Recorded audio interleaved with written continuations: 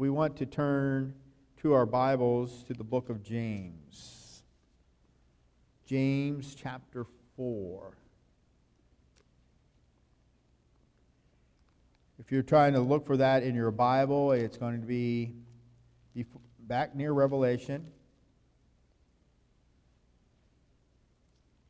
Titus, Philemon, Hebrews, James, 1 Peter, 2 Peter, 3 John, Jude, and Revelation. Now, if you're not able to find it quickly, or you don't need to, you can look for it later. We'll have it up on the screen, and you'll be able to follow along, but that's where we'll be reading shortly. I wanted to kind of give you an intro story, but if it's always, do I give them a story first or read the scripture first? And so I'm just going to tell you, we're going to talk. Part of our illustration today is going to be about sugar diabetes. For some people, that's a really real thing. You're like, what in the world is the pastor going to talk about with sugar diabetes? And I'm not really going to go deep into it, but I want you to think about there are things that someone that has sugar diabetes is it's okay to eat. There's other things they shouldn't eat. And it can be kind of a challenge. I mean, if you have a birthday or something and you have to deal with, you want a birthday cake. So in that case, you can have your cake, but you can't eat it too. We'll come back to that in a minute. You're familiar with that saying. So James chapter 4, verses 1 through 8. Where do wars and fights come from among you? Do they not come from your desire for pleasure that war in your members? You lust and do not have. You murder and covet and cannot obtain. You fight and war, yet you do not have because you do not ask. You ask and do not receive because you ask amiss, that you may spend it on your pleasures. Adulterers and adulteresses, do you not know that friendship with the world is enmity with God? Whoever therefore wants to be a friend of the world makes himself an enemy of God. Or do you think that the Scripture says in vain, the Spirit who dwells in us yearns jealously, but He gives more grace. Therefore He says, God resists the proud, but gives grace to the humble. Therefore submit to God, resist the devil, and he will flee from you. Draw near to God, and He will draw near to you. Cleanse your hands, you sinners, and purify your hearts, you double-minded. Lament and mourn. Lament and mourn and weep. Let your laughter be turned to mourning and your joy to gloom. Humble yourselves in the sight of the Lord, and He will lift you up. Yes, you got a couple bonus verses there, as we read verses 9 and 10 as well. And there we saw a couple terms that you might be familiar with or you might not be familiar with. Double-minded. Maybe you've heard you can't have it both ways. Or you can't have your cake and you eat it too. Double-minded is this, I want this, I want that, and they're kind of in opposites. We'll talk about that more in a couple minutes. I told you I was going to talk about sugar diabetes. I am not an expert on sugar diabetes. I'm not giving any medical recommendations here. I'm just telling you generally from what I've heard and what I've understand.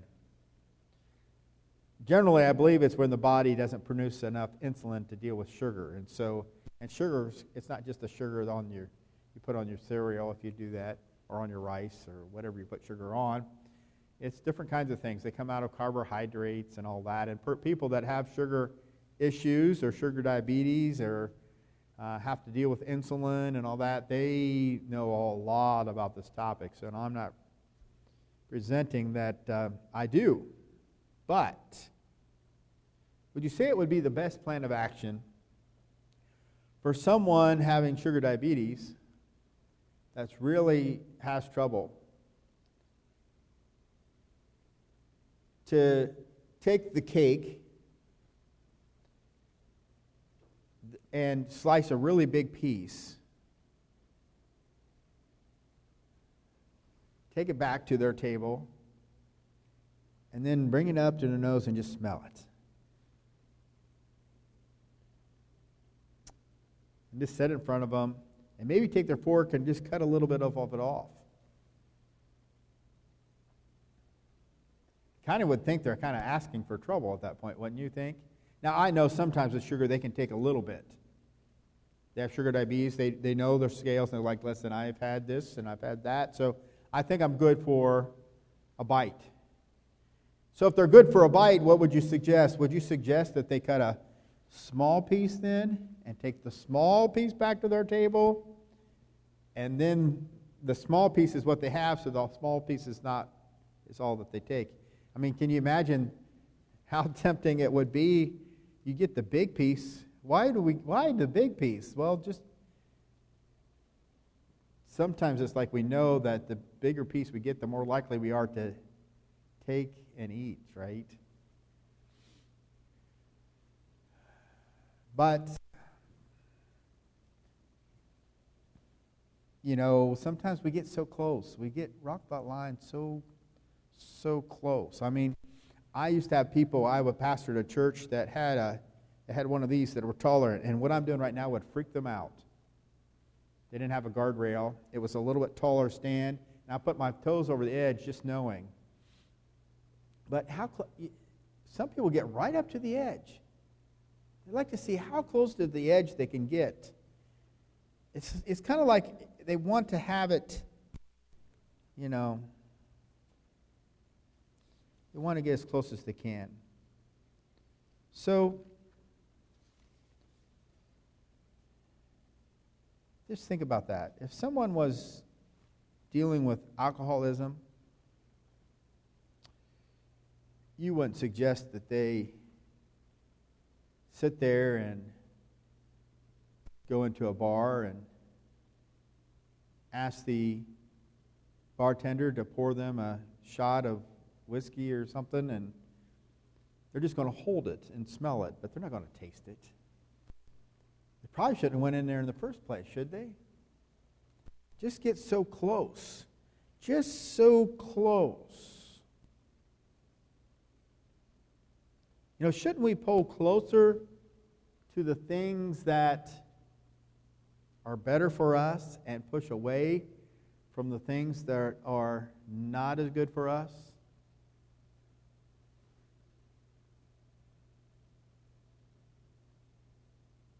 But we seem to do it somewhat the other way.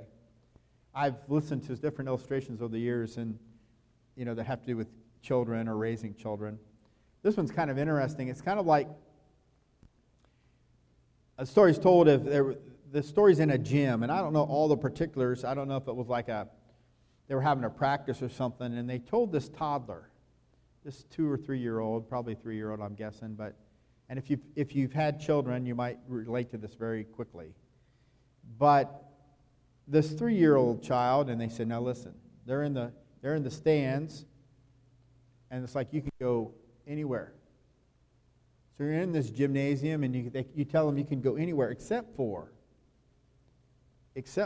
don't go across that line. Well, the line that they're pointing out is the foul line, the out of bounds line at the gym. That goes around the gym. They might have been playing volleyball or something. I don't know what, but you don't want the child to get hurt. And so all the freedom is all over here. All the freedom to do what you want. You can do all these things. You can go all these places. And where would the toddler go if you've ever raised a toddler? This toddler did the same thing. She ran right down to the line and stood right at the edge of the line. And then looked back and put the toe over the line to see what would happen. How many times do we go right up to the line of the thing that we know God doesn't want us to do and see how close we can go and then just kind of slip our toe over the line? It'd only be a couple seconds. I only do it for a couple minutes. It's only a little bite. But we seem to try to get how close we can get to the line without He says, draw nigh to God and He will draw nigh to you. It's like, if I go to the places God lets me go, God draws nigh to me. It just makes it that much better and that much sweeter. But for some reason, we're trying to go to You've seen the illustration. You have a devil on one shoulder and an angel on the other shoulder. Now, I don't know how much where that is theologically, except for, don't we kind of have this war in our members that we want to go to that thing, that earthly pleasure, that thing that's a pleasure for a season? And so we've got this battle going on.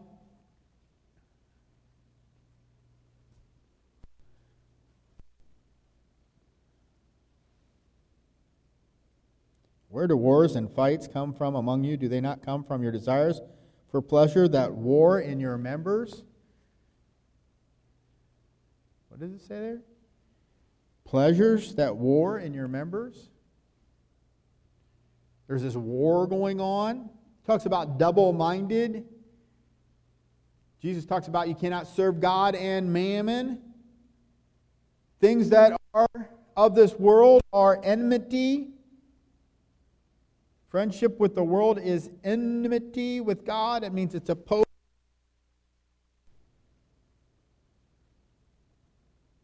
Double-minded means I'm trying to satisfy these two different kinds of things. And we kind of wonder why that's a struggle sometimes. We're like, God takes us through challenges, and sometimes He takes us through difficulties, and He trains us, and He helps us, but sometimes we say, Lord, why am I going through this?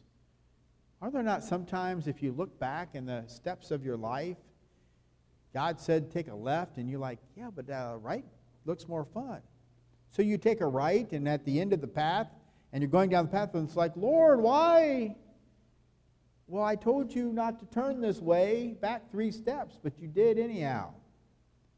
And you're asking me why?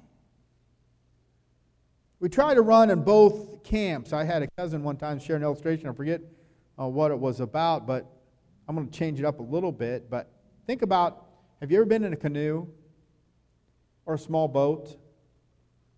Now, you know, when standing up in a canoe is kind of a bad thing, but I'm just going to try to, you can kind of think about what I'm talking about here. If I'm in a canoe and I'm standing in a canoe, that's one thing. But let's say I've got 2 canoes. And I'm going to put 1 foot in one canoe and 1 foot in the other canoe. Now let's just pretend that they don't go out this way from me. But if the one canoe sinks, I'm going to have to really keep my wits about me to make sure I don't go in the water. Because if the one canoe sinks, I'm going to have to scramble and things and try to almost fall in and hope that I land in the other canoe.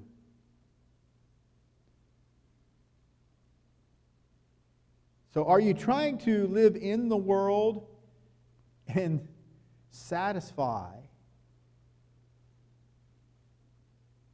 the things that everybody else tells you should satisfy, or the things that these pleasures and God? See, God's not going to sink, but when this one goes down, you got to be really paying attention to try to catch yourself so you can get in the other boat while this one's going down. And didn't that seem like you're living kind of on the edge? As we look, this is this double-mindedness. We love the Lord your God with all. Makes me think of the scripture that talks about if your eye be single. Is your focus on God and we're drawing nigh to God? And this talks about temptation, you know. Resist the devil and he will flee from you. Push away from the table with the cake on it and go towards something a little more healthy. Go towards God. But if I stay at the table with the cake that I know I'm not supposed to have, with my fork in my hand, and I take a piece of the cake and I smell it, and I got it close to my mouth, am I surprised That I'm more likely to take a bite of the cake that I'm not supposed to have if I've got it that.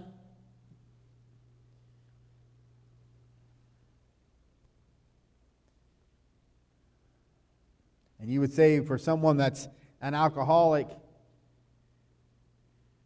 why did you go in the bar in the first place? And certainly, why did you ask for the shot? And why did you have them pour it? I mean, why did you do all those things, the things you shouldn't be doing? And you're like, yeah, they're addicted to it. And you might be thinking in your mind, yes, they need to have a stronger will and not on that path. But we got to be a little bit careful, because how many people that you know can't go to work or do anything with a cup of coffee in the morning? They have an addiction. It's just to something different. That coffee controls them in the morning. It's just the way I am until I have my coffee in the morning. It's okay to have coffee. But I don't know. Some people spend money on coffee. I'm just trying to make you aware of, be careful before you start looking for the speck in other people's eye and you got this beam in your own. Maybe have a little compassion for those that are suffering with an addiction to alcohol, an addiction to other things, and your addiction's coffee. It controls you. Your temperament, your life is different without it. It's a chemical dependency or whatever kind of dependency.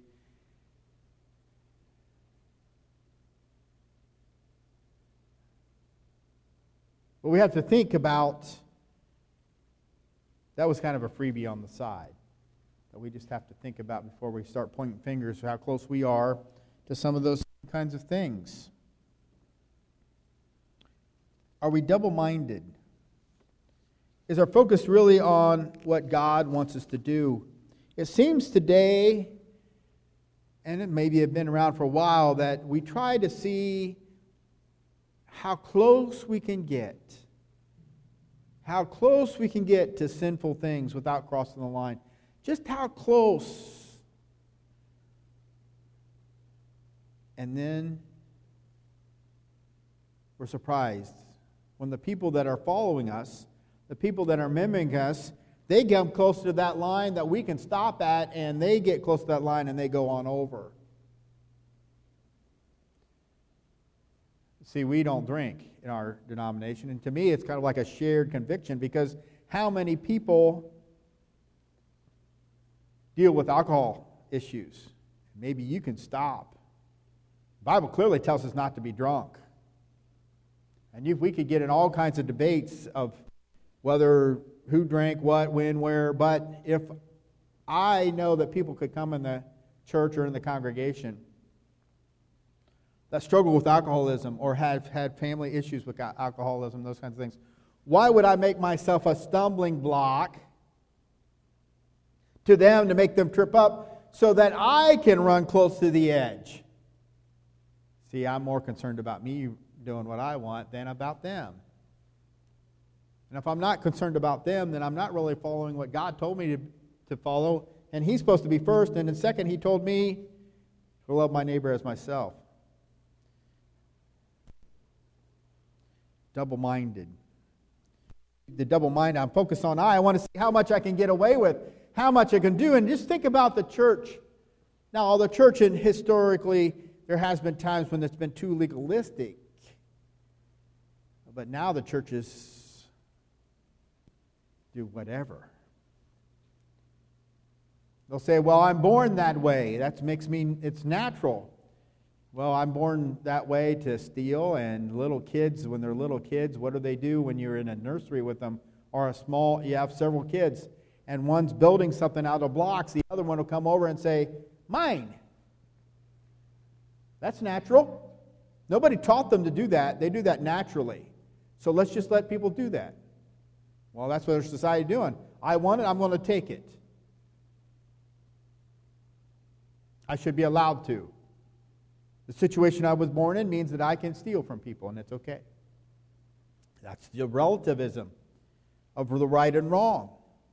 But we try to see how close we can do. Churches are trying to see how close can we get to divorce? How close can we get to this? How close can we get to that?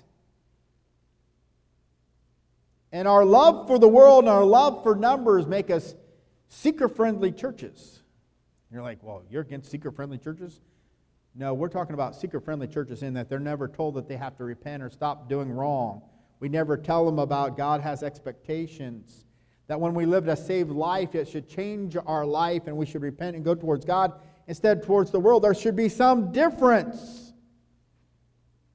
Yes, young Christians have trouble with language or they have trouble this or that. But we as the mature Christians don't mean to be double-minded doing whatever. We need to be focused on God and there should be a change. There should be a purify our hearts. When we surrender our lives to God, we consecrate our lives. We dedicate our hearts to God. He then sanctifies us. He sets it apart. We ask Him. He cleanses us. This is the second definite work of grace that we preach about. That's entire sanctification. And then He can work on us.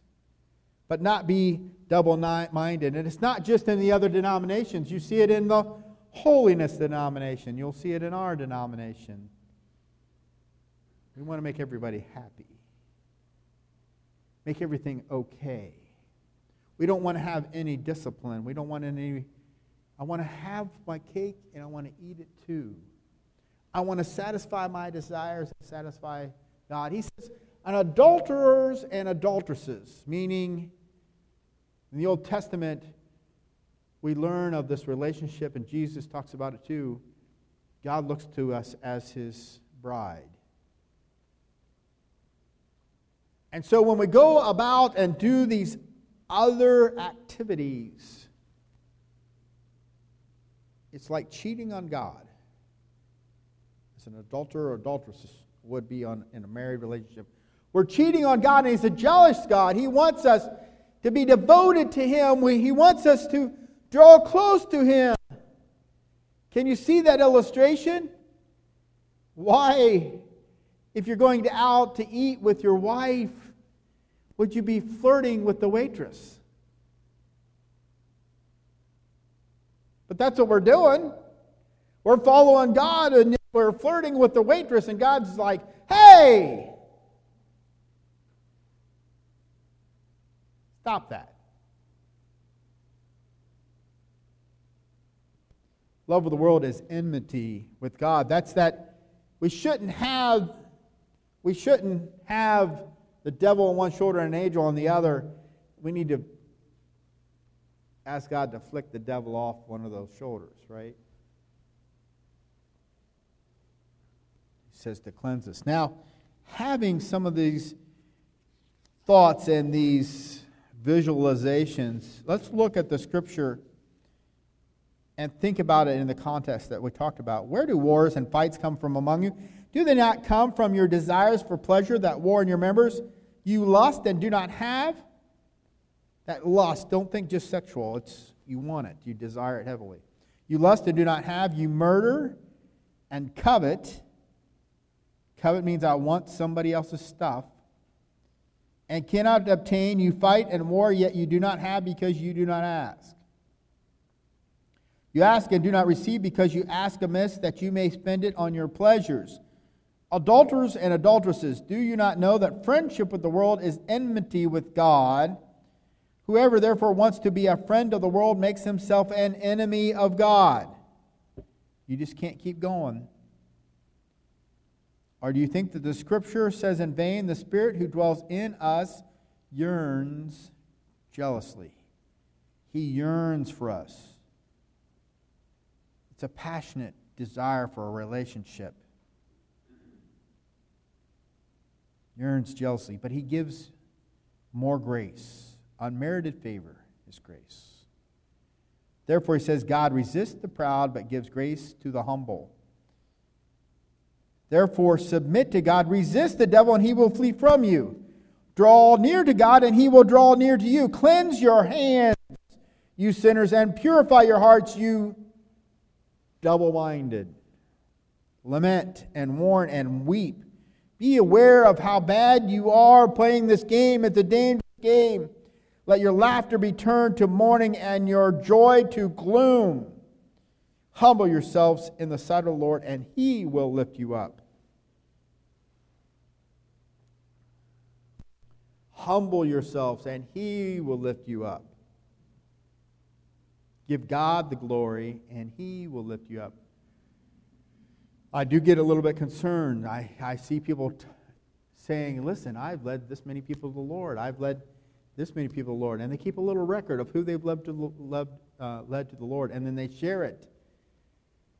I think we have to be careful, because that doesn't sound like humble to me. God's keeping record. Why do I need to take my own? We have to be careful on those things. Sometimes our praises and even our testimonies on Facebooks, we have to be careful. Those are not end around, hey, look at me at what I've done. They need to be clear, glory to God. Clear and glory to God. Double-minded. Are you double-minded? Are you trying to serve God and please the world? Are you trying to serve God and yourself? Or are you sold out to God? At some point, we have to realize that following Scripture means that it won't make everybody happy in the world. They might not like it. But I'd rather be friends with God than friends with somebody else. Sometimes that means in the church that we might have to call some people out for doing some things they shouldn't be doing. Sometimes it means that I have to deliver sermons I know that you're not going to like, but I need to be able to walk out pleasing God even if everybody else is mad at me. The song says, though none go with me, still I will follow. So are you double-minded or are you sold out to God? That's the question today. Draw nigh to God, and He will draw nigh to you. Let us be standing together.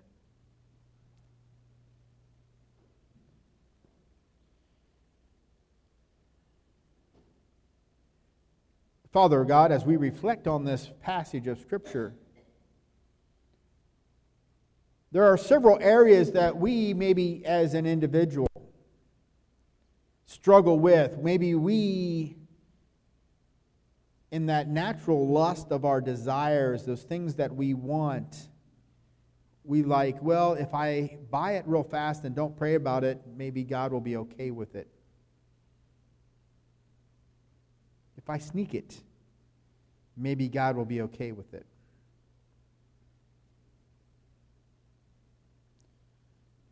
Lord, help us not to try to see how close to the edge we can get.